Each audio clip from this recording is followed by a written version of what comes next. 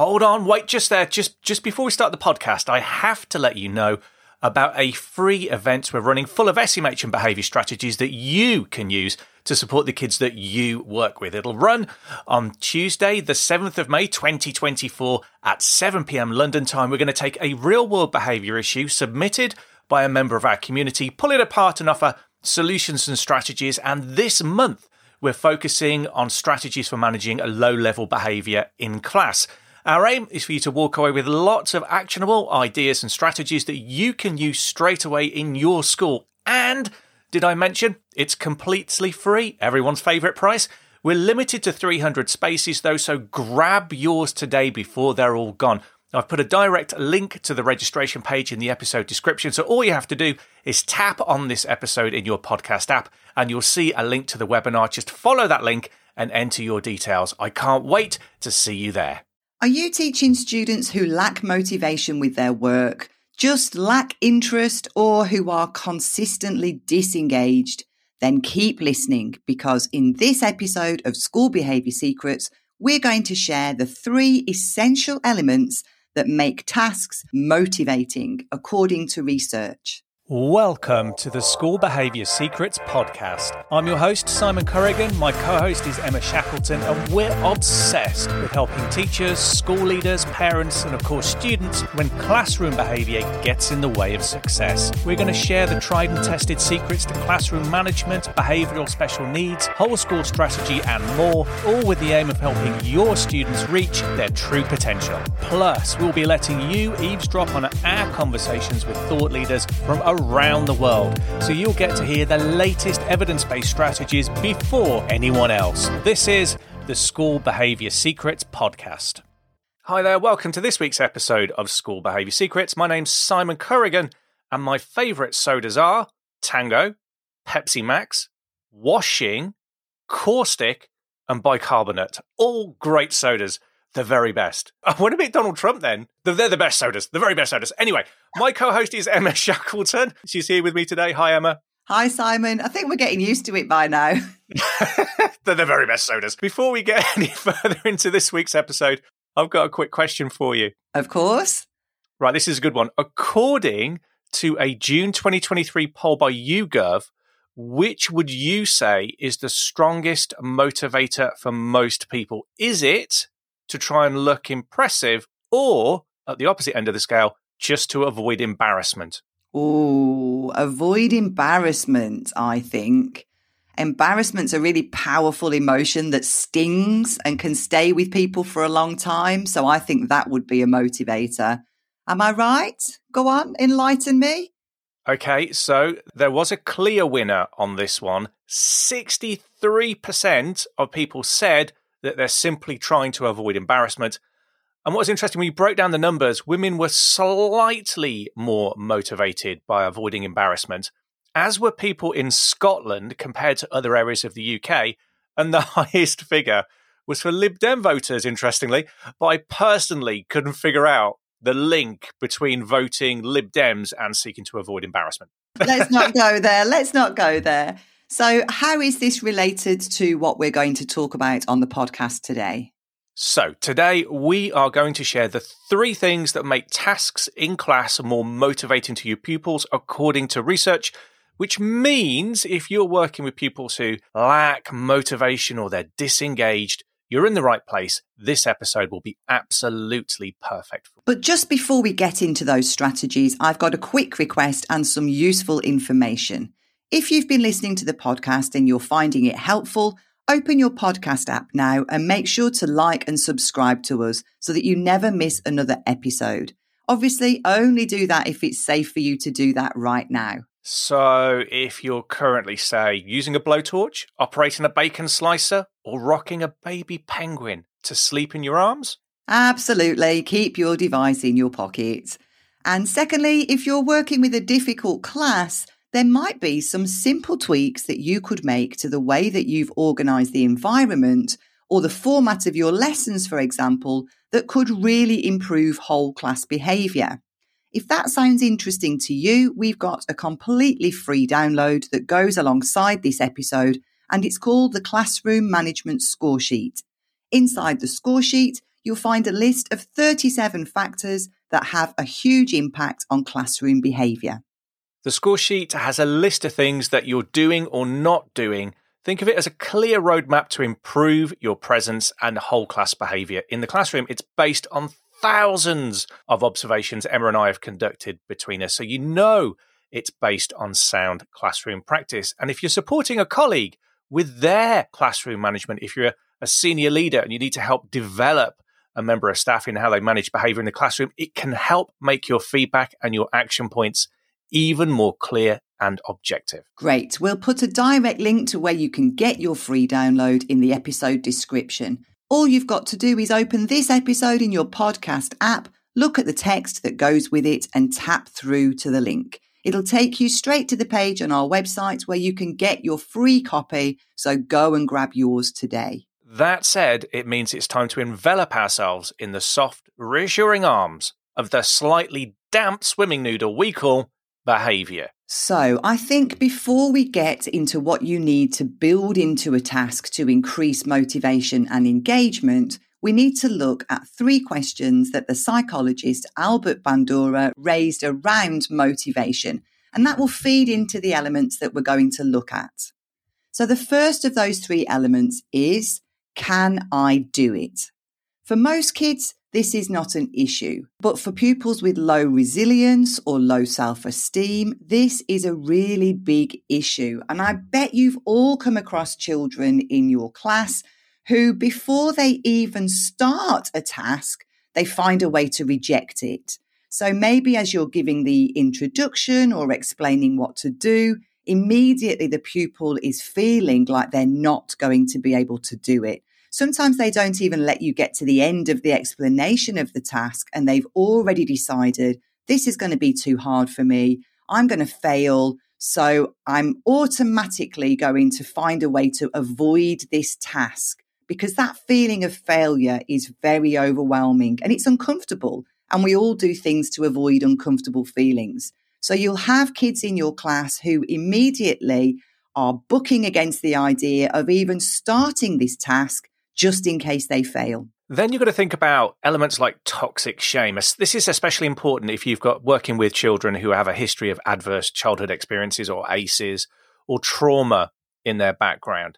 Because toxic shame is where you take on the identity. You've heard and learned the damaging, wounding early message that you are a bad person, that you're unlovable. Now, you may not be able to articulate that in words, but that kind of pervades your sort of attitude to life, the way you see the world and the way you see things that happen to you. So if a child's doing a piece of work that's handed out and they're looking down at the sheet, the worksheet or the book that they've been given, for most children, if they look at that piece of work and think, oh, this is a bit of a challenge, I might get that wrong, it's not really much of an issue because it's about the work. But if you have the identity of someone who is bad, who is unlovable, who's unworthy, then you might frame that piece of work in a completely different way. You might look at that challenge and think, if I can't do that, this is yet more evidence that I am a bad person, that I am unworthy in some sense. And that is going to completely change the behaviors you get. Your instinct is going to be to damage the work, rip it up, or to walk away from it, because that work can have a high emotional charge linked to your identity. So that's one thing to bear in mind of if you're working with kids with a history of trauma or ACEs. And the other element of this is losing face in front of others. So feeling like other children in the class will notice that I can't do this work, or they'll notice that I'm not very good at it, or that I need extra help or extra scaffolding or extra support from an adult. And that makes me feel bad. It makes me feel ashamed. And I don't want my peer group to know that I can't do this. So instead of attempting the task, I'm going to find a way to avoid starting the task in the first place, because that feels safer for me to do. So the first question was, can I do it? The second question is it worth it? Is the amount of effort involved commensurate with the rewards? And to another extent, is the work that I'm doing connected to my personal interests and ambitions? So if someone gives you a piece of work and it's challenging, it's hard, and you're going to have to work on it for an hour, and it's going to require huge amounts of concentration and focus. When you actually measure the calorie burn of someone working at a desk on a task that's challenging, you are literally burning calories more quickly than someone who's just sitting there. There is genuine effort involved. Then naturally, the human response, whether you're an adult or a child, is to think, is it worth it? Are the benefits of doing this task commensurate? Are they proportional to the amount of effort I'm going to put in? And some children will say yes, and some children will say no. And what's interesting is if the result, if the benefit, if the payback from doing the work involves some delayed gratification, that you're going to have to wait to see the benefit. You're going to have to wait to sort of get that hit of dopamine, or to complete the work, or win a reward, or get the recognition, or whatever it is. If this is work that's going to take a long time for you to see the benefit from, well, how are we teaching and explaining kids the benefits of delayed gratification? Because we know 2/3 of people are very, very now focused. They find it very hard to look down the line and think, my reward will come for having done this work. And when I say rewards here, that might just be the sense of pride in completing a long piece of work, a project or something like that. Most people have a very short time horizon in terms of when they want their gratification. They want to be gratified immediately. So we really need to think about, when we're describing to the kids the task, we need to build in a component here that explains why the effort is worth it. And actually, you might not see the benefit and get the enjoyment from the completion of that work until way down the line. Okay, so the first question was, can I do it? The second question was, is it worth it? And the third question is, will my work achieve the stated aim? So what we mean there, kids have got to have faith in the task that the teacher is setting, that what they are actually doing and what they have to perform is going to result in the right outcome for them. So, what is the point of this work? What is it going to bring for me? How will it help me reach the aim or the goal? So there's quite an element of trust here in the teacher's competence to lead the student to success if they put the work in. If the teacher doesn't project that, that's going to affect pupil motivation. Kids are going to think, what's the point of this? What's in it for me? It's not going to get the outcome that I need. So why should I bother? So that said, those are three important questions. What do we actually need to build into our tasks? And we're going to look at the 3-step model proposed by Dan Pink, who wrote a really interesting book on motivation called Drive. And the first element we need to build into our tasks is autonomy. So autonomy is having a measure of control or ownership about how the task is done. So you feel like you've got some investment in it in some way. It's not just been handed over to you. You're not just been told to do it in a really specific way, then you have no choice. So think about, as a teacher, if you were forced to put up a behavior display, say, in your classroom, and you were given no say into how that display worked. You were essentially given a picture of what it should look like and loads of printouts for you just to mount. You've got no personal investment, no say. You can't put your own style on it. Think about, how committed would you be to doing that well? Or if that behavior display was implementing a system on which you couldn't put your own spin on, well, how committed would you be to implementing that system well? Probably not as high as if you'd had some ownership of it or some control. And what's interesting is, you may seek to avoid punishment, right? You may put up the display in a very kind of minimal way. But as school leaders, what we have to recognize is punishment only gets you as far as compliance. And as teachers, we have to recognize that punishment only gets you as far as compliance. If you want people to be committed and motivated to go beyond compliance, we need to think beyond these factors, because we want people to do things to the best of their ability. A good parallel here is, I think, speeding on roads. If you go through a road camera, a traffic camera, and you're going too quickly, you will get a ticket, which is a punishment. That punishment does not persuade people, get people excited about or believe to drive in a safer, slower, more considerate way.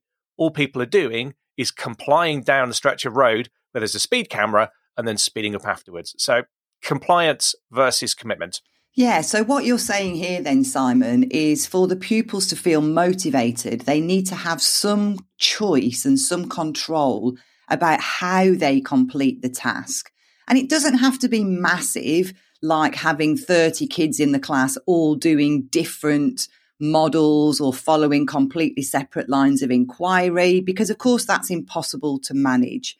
But what we can do is build in simple choices that are appropriate for the age of the pupils, where they feel like they've got some input in how they're going to carry out the task.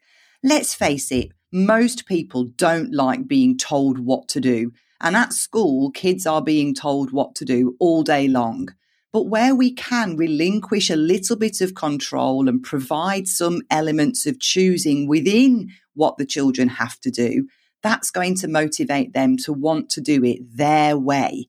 We don't really mind how they do it as long as they do it. So when they feel like they've got some simple choices to make, it might be things like giving the option to work with a partner or choose to work on their own, for example, or having a choice of questions to research and explore. It might be as simple as choosing the order that the tasks need to be done in. So if you've got two things that you want the children to complete in a lesson, you might be able to say, look, guys, it's up to you. You can do task 1 first, or you can do task 2 first. I don't mind. You choose. It's up to you. And when you're using that language of choice, you're giving children a little bit of control over their learning. So they're more likely to be invested and interested in the task that you're setting. So it could be simple things like giving them the option to sometimes work on paper, sometimes work on Post-its, sometimes work on a computer. Just giving those simple choices where they get to pick, which one do I like best? Which one suits me best? And it's not going to be too onerous for the teacher to facilitate. So the more choice we have, the more ownership we feel of the task and the more committed we are to the outcome and the more motivated we are. Actually, Emma, just listening to you there and you was talking about giving the kids choices, I can think about my personal experience where I've given the kids a range of tasks in a range of difficulty. And I've said to them, look, you choose the one that works best for you. And interestingly, in my experience, they always pick the harder work, whereas they probably would have complained if I had directed them to the harder work because they had the choice. They wanted to challenge themselves. So that's autonomy. The next element Dan Pink recommended you include is mastery, right? This means linking the task carefully, the level of challenge in the task, to the child's abilities. So let's take another example from the adult world. Let's imagine you want to get better at the game of squash. So you're not new to squash, you can play a little bit and you want to be able to improve your game. Who would you choose to play against? Okay.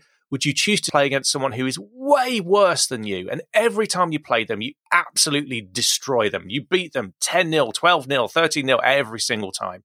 You can obviously tell I've got no idea of the scoring in squash, but there you go. You get the idea.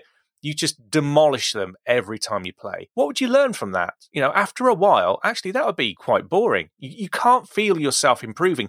You can't feel yourself developing mastery. Would you like to play someone who is way, way better than you? And every time you play them, they demolish you. They completely destroy you every time you turn up. Their skills are at such a level that you cannot compete with them. You're just stuck at your level of development in terms of squash.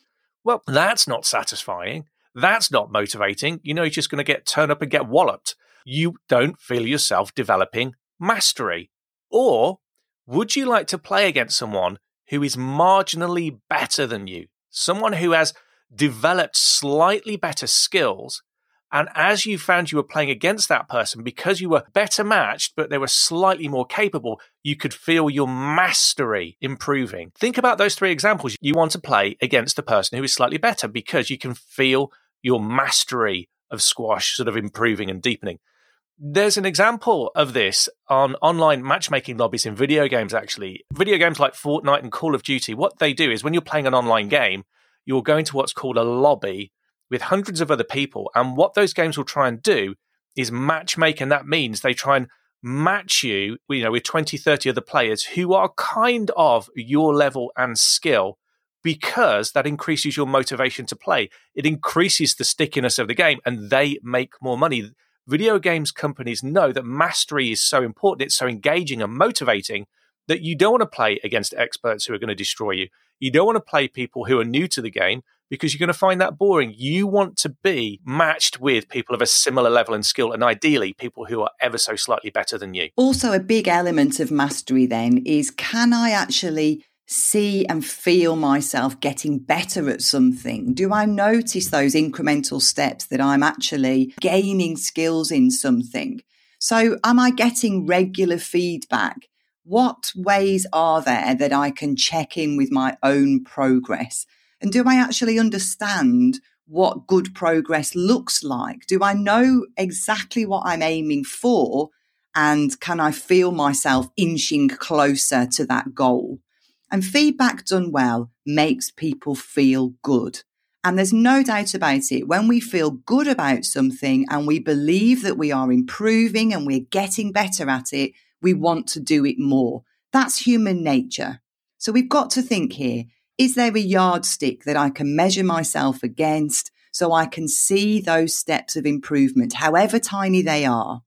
If you think about it, lots of systems that people choose to engage in hobbies, for example, have got built-in rewards to work towards. They're little milestones where we can see that as we practice, as we invest, as we learn more, we are gaining little rewards. So think about things like scouts and guides where they work towards badges. You know, you see people and they've got their sleeves absolutely full of adornments of all of those badges that they've gained as they're building up their skill set. And that's motivating. People want to get those badges and stitch them on their shirts or on their towels. I remember when I used to swim as a child, we used to stitch our achievement badges onto our towels. And that would be like a literal badge of honor, walking around with your towel with all your badges stuck on there. And we like that. Same with music too. You know, people progress their music skills, they practice, they reach the next grade, and then they aim for the next grade up. And they get that feeling of accomplishment as they achieve each step. And when you're sort of designing these yardsticks into the task, do remember to focus on where your pupils started from, not just where they are now or where you want to get them to. As teachers, we're often very focused on targets and getting pupils to certain places. So we think about where are they at the current moment and where do we want to get them to? And we focus very much on that gap. But actually, sometimes what we need to do to help them feel that sense of improvement and mastery is to think of, where did you start from at the very start of the year or 6 months ago? So we're looking at the true starting point, and then we're looking at where we want to get them to and where they are now. And then you can see the progress immediately from 6 months ago or a year ago. Now, I think this is something we're terrible at in the teaching profession. As adults for ourselves, actually, we're very gap focused.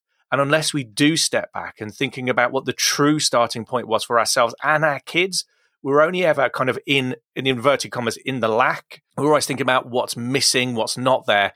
And we lose the sense of actually, where did we start from and what have we gained over time? I think that really resonates with us actually as well, Simon. As we've developed what we're doing at Beacon, we are very forward focused and looking at what to do next. And it's really useful sometimes just to pause and look back and think, where have we come from and what have we achieved so far? And that gives us that sense of not mastery just yet, but we can see our progress and we can see how we want to move forward. Anyone who listened to the intro to this podcast can see the gap. We need to focus on the gain. Like, we're 170 episodes in, there must be some progress. So we've got autonomy, we've got mastery, and the third element is purpose. Does what I am doing make any kind of a difference to me? Is it connected in some sense to my personal ambitions or dreams or where I see myself in the future? Is it aligned with my goals or the people I care about? A classic example of this is as kids move through secondary school. Let's imagine at the moment, as we record this, there's a lot of talk about forcing kids to resit their maths GCSEs if they failed them the first time. And you think about that, and you think about a child in the situation where they're having to go back and go and do additional maths classes. And they're probably thinking to themselves, you know, I failed my GCSEs and then I failed my resits. And I'm being forced to do stuff that, in all honesty, I'm never going to use in the real world. So what's the point? I'm never going to use the cosine rule when I go out and I want to be an artist. I was working with a group of kids in a secondary school and they weren't interested in art whatsoever, but because of the way the school was structured, they had to do art as one of their GCSEs. And they're saying, well, they're not motivated. And really, is that a surprise? They're being forced to do something which they don't see as personally relevant. Oh, absolutely. And I see this, I bet you do too, Simon, through our work in schools. Lots of the children that schools ask us to come in to observe and give advice about are the ones who are unmotivated. And children are really honest. I've had a lot of children say to me, like, what is the point? What is the point of history? What is the point of maths? And really, this is where you've got to find out what makes them tick. What are their aspirations? What do they want after this? And if they want to be a professional footballer, if they want to be a professional gamer, whatever they want, you then have to make the conversation around their education fit that narrative. If you want to be a professional footballer, then you're going to need to be good at maths because you're going to need to look after your millions that you've made. You're going to have to be able to budget. You're going to have to pay your team. You're going to have to make sure your accountant's not ripping you off. So you're going to need to know a bit of maths around that. So it's almost like linking the education that they have to do and making it have a purpose individually for them. Some kids are not going to turn up to school and just do it because that's what everyone else is doing. They have to see, what's in it for me? How is this directly going to benefit me? Because if I can't see the point, I'm just not going to engage with it. Yeah, when we ask the question, and this is going back to what we said earlier, this is about purpose and is it worth it? Actually, that question is incomplete. Is it worth it? To whom? Is the school sort of promoting the kids to a certain subjects to improve their places in the league tables? Well, the school has one agenda. Is it worth it to the government who cares about our country's place in the PISA tables? That's another agenda. Or is it worth it to the student? All of these people have differently aligned motivations. I found one great way of encouraging motivation, though, is to help the child see how this piece of work they're doing fits into the bigger picture. So let's imagine a primary school classroom, and across the week, we're going to be doing a range of English activities. And one of them is a handwriting lesson, and one of them is a spelling lesson. Both of which, pretty much, however you deliver them, are deathly boring, right? I've never found anyone yet who has made an inspiring and motivating handwriting lesson. But what we can do is help the children see where that spelling lesson and where that handwriting lesson fits into the bigger picture. We can do a mind map or a topic map of the English work across the week or across the 2 or 3 weeks. And we can say to them things like, well, at the end of the week, we are going to be doing a piece of display work that requires really neat joined up handwriting. And we're going to be practicing certain joins on certain words. And that's going to be the purpose of doing this. This is one important element of a series of steps towards an end target, which is to do a beautiful piece of display work. So you'll be doing some creative story work. We're going to be looking at how you present that. And all of the spellings we're looking at are going to be related to that final piece of work, and then seeing that bigger picture and how the different pieces of the jigsaw kind of fit together can create that sense of purpose. There's a classic story about this. I'm probably going to mangle it a little bit, but imagine an architect 200 or 300 years ago, and he's walking across a building site and he sees 3 builders up on a scaffold on a rainy day. The first 2 look really dejected. They're ready to give up. They're bored. And there's one of them, one of the 3, is still highly motivated, pushing on through the rain, dedicating himself to his job. So he asked the first one of the 2 who was ready to down tools, he asked them, "What are you doing?" And the man replies back, "I'm laying bricks and I'm ready to go home. I don't like the rain." He asked the second dejected worker who's wet through the same question, "What are you doing?" And the man replies, "I'm building this retaining wall." And then he moved to the third worker, the one who was still inspired and highly motivated and looked as if he was enjoying his work, even though it was cold and rainy. And he said to that man, "What are you doing?" And the man replied, "I'm building a cathedral to the Almighty where people will celebrate his goodness for hundreds of years to come." And that story demonstrates that although all 3 men were doing the same work, they had very different guiding purposes. And one could see where his cog, his piece of the jigsaw, fitted into a bigger overall purpose. So I guess what we're saying here then is make sure your students understand the purpose even of the boring or mundane tasks. And the message doesn't have even to be awe-inspiring. Sometimes it's just clarity around, for example, This work isn't directly relevant to you, I get it, but to get on the course that you want to post 16, you're going to need 5 GCSE passes, and this is one of them. That just puts things into context. It might not be the most awe-inspiring message, it's kind of artificial, but the task does now have a purpose. You can answer the question, what's the point of this? And those are the 3 elements that increase motivation on tasks for pupils and for adults. They were autonomy. Do I feel like I have some ownership, some choices, some control over the task that I've been given? Mastery. Can I feel myself getting better at the task? And purpose. Is this task related to my own personal goals or desires? So that's all we've got time for today. And if you found this episode useful or valuable, then I'd like to motivate you to leave us a rating and review.